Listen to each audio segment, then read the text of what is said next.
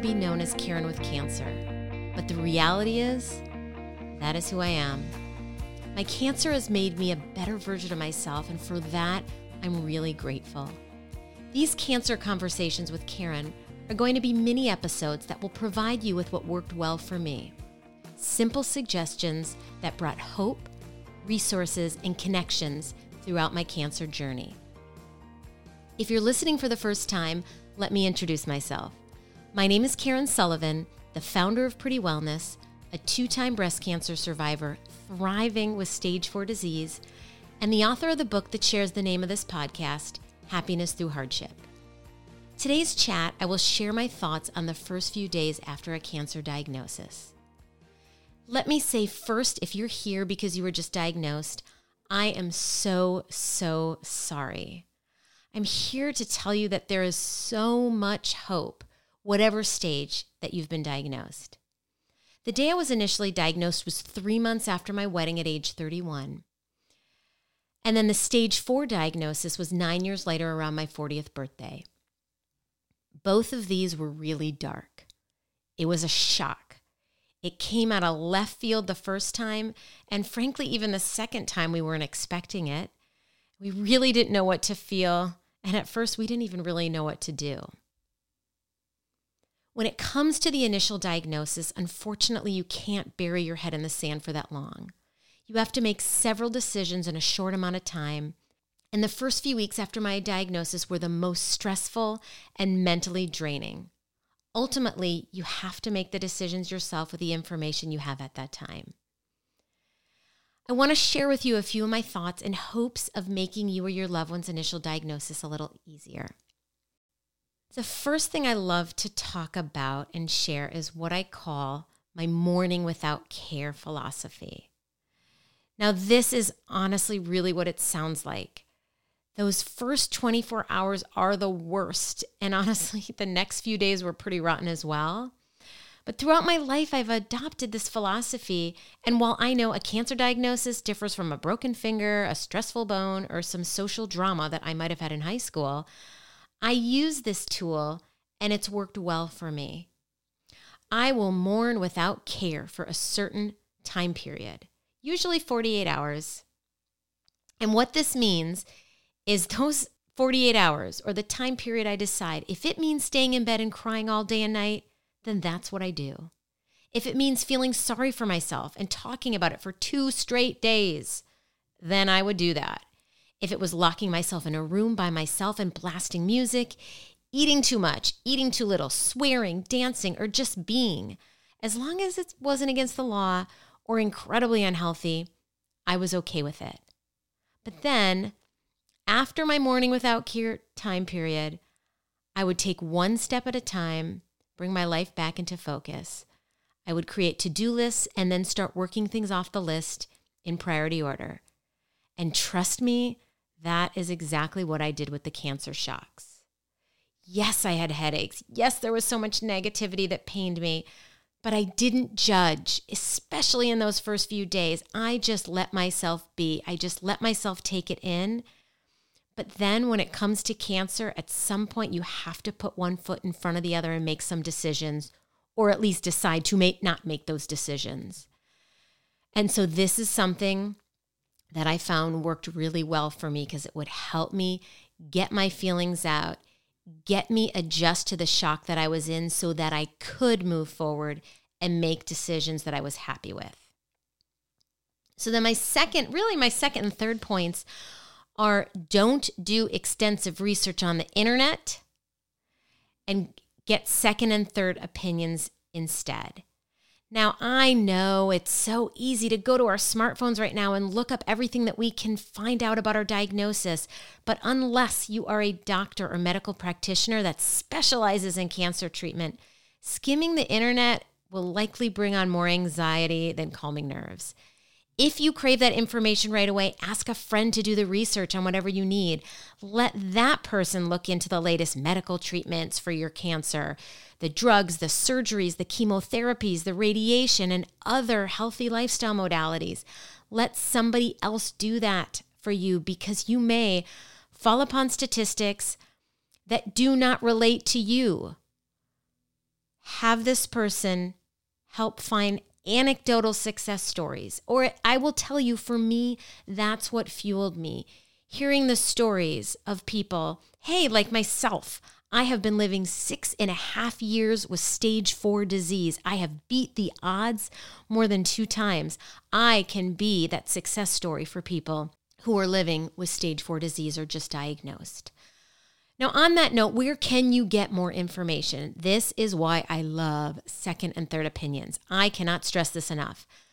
I know it's exhausting. I know it's overwhelming. And sometimes people meet a doctor that they love and they just want to move forward. That is understandable and that is great. Now, getting another opinion does not mean you have to leave the doctor that you just met and loved.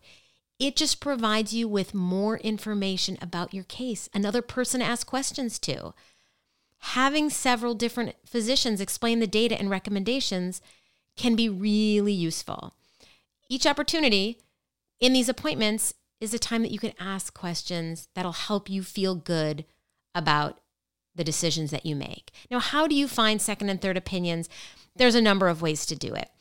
When I was first diagnosed, I knew nothing about cancer. I was not from the state I lived in. I really felt young and clueless in some ways because I was. But the doctor that diagnosed me actually lined up some doctors at the hospital that he was associated with. So I had those first opinions. And then I reached out to a few friends, really just meaning to let them know what was going on in my world. And they shared with me that their mother had had breast cancer, that their friend had had breast cancer. And so with that, I was able to find some other doctors in the area that were potential second opinions. Of course, if you've got insurance, you can look up who your insurance carrier, like the providers that work with them, that is a way. You can also call nearby hospitals and ask who they suggest. So there's a number of ways that you can find those second and third opinions.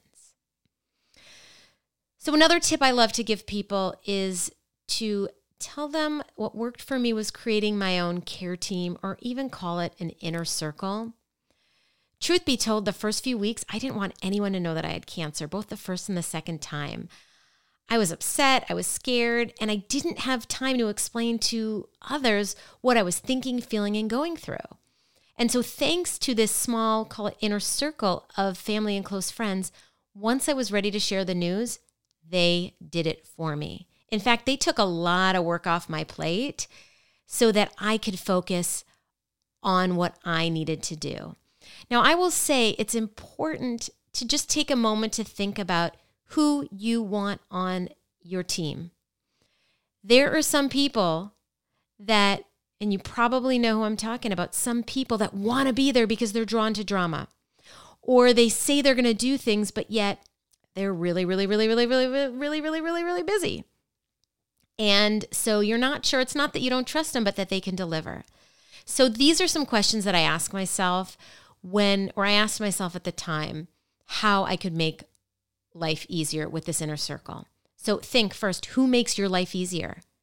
You can often find a role for them, even if they live far away. I was talking about doing some research. You can throw that to those people in your inner circle. Who is exceptionally organized? These people might be somebody you'd want to bring to your appointments with you, that can take notes, that can help you organize all your appointments. Who makes you laugh? This was so important to me, especially because my husband and I went through this together. And so it's who makes you laugh, who makes your closest caregivers laugh too. Whether you call them, whether you FaceTime them, or whether you just know they're there and that you can draw upon them when you need a good laugh. Who has been through this before? Now that can be helpful because there are just some things that you do not understand and will not until you've been there. And that's when having people, I was lucky to have, I call them 3 angels in my life, Marianne, Megan, and Ellen. I did not know any of them before my initial cancer diagnosis, but they came to me through friends of friends, and they were my help. They were my guide. They were my angels through my initial cancer diagnosis. And so when I wrote the book, Happiness Through Hardship, I actually dedicated it to the 3 of them, because without them, it would have been a lot more difficult. And that is why I am here for you guys through the podcast, through the book, through Pretty Wellness. I am here because I want to share with you everything that I've learned and to let you know. I said this time after time after time again. It is devastating. It was devastating for us that I was diagnosed with cancer. But we were not devastated. We were able to find some joy within it all. So another point I want to make for you is don't go to initial appointments alone. Choose somebody that can join you every time, whether it's the same person, that's often easy and convenient, or several different people, whatever works for you. The first few weeks are really tiresome, confusing, scary, and sometimes nauseating. That's why having a close friend or family member take notes at your appointments is incredibly helpful. They can help you discuss potential treatment plans and provide questions to ask the doctors, even when you are feeling crazed. Now, the last point I want to bring up is, we'll call it a medical binder. Now, today's day and age, everything's digital. So at the hospital that I'm a part of, we have a system called Epic. And if I want to pull down reports from doctor's appointments or scans that I've had, it's all in there. And that is an incredible resource. So if you have a hospital that you're working with, talk to them and see what their system is. They'll probably tell you anyway. But it's great to be signed up for that, because there's so much you can do through it. I will say one area, at least in the system I'm on, which is called Epic, I don't have access to my scans. And I find that really helpful because when you go for second or third opinions, they're going to want to see your actual scans. So after you have every scan, if you're past it already, you can go to the medical records department and request CDs to be sent to you. Or from here on out, be sure with your future scans. Every time you have a scan, after your scan, just walk to the medical records department and ask them for a copy. Or sometimes I even ask for two separate CDs. So I have them, one for my files, one to send if I need it. Now, the other thing I think is great to have with you, besides this, call it medical binder or medical file, is a journal. Even if you are not somebody who loves to journal, it's great to have a notebook with you so that you can take notes. In the Happiness Through Hardship book, I actually have in one of the chapters a few pages of questions that I asked doctors, especially in the initial diagnosis. It is great to have these questions all in one place. So the book actually has a journal in the back, which you can use. But even if you don't, if this isn't your thing, try and have a notebook or a pad that houses all your questions and then your answers with it. That way you can draw upon it easily in the future. So those are some of my thoughts on the few days after diagnosis. Thank you so much for joining us today. If you want to connect or if you have question and topic ideas, that's what I'm here for. Please direct message me. You can reach me at Pretty Wellness on Instagram. If you're looking for immediate resources, though, obviously you can check out the book. I told you about that in the journal. I have a lot of resources online as well. You can go to prettywellness.com. There's a page of cancer resources that's easy to access. So thank you again for joining us. I hope this has been helpful. Please remember to subscribe and rate the Happiness Through Hardship podcast. Tune in every Wednesday for new episodes with inspirational stories and interviews. And then these mini episodes on Friday for those wanting more cancer inspiration. So I'm sending you lots of happiness and great health. Bye for now.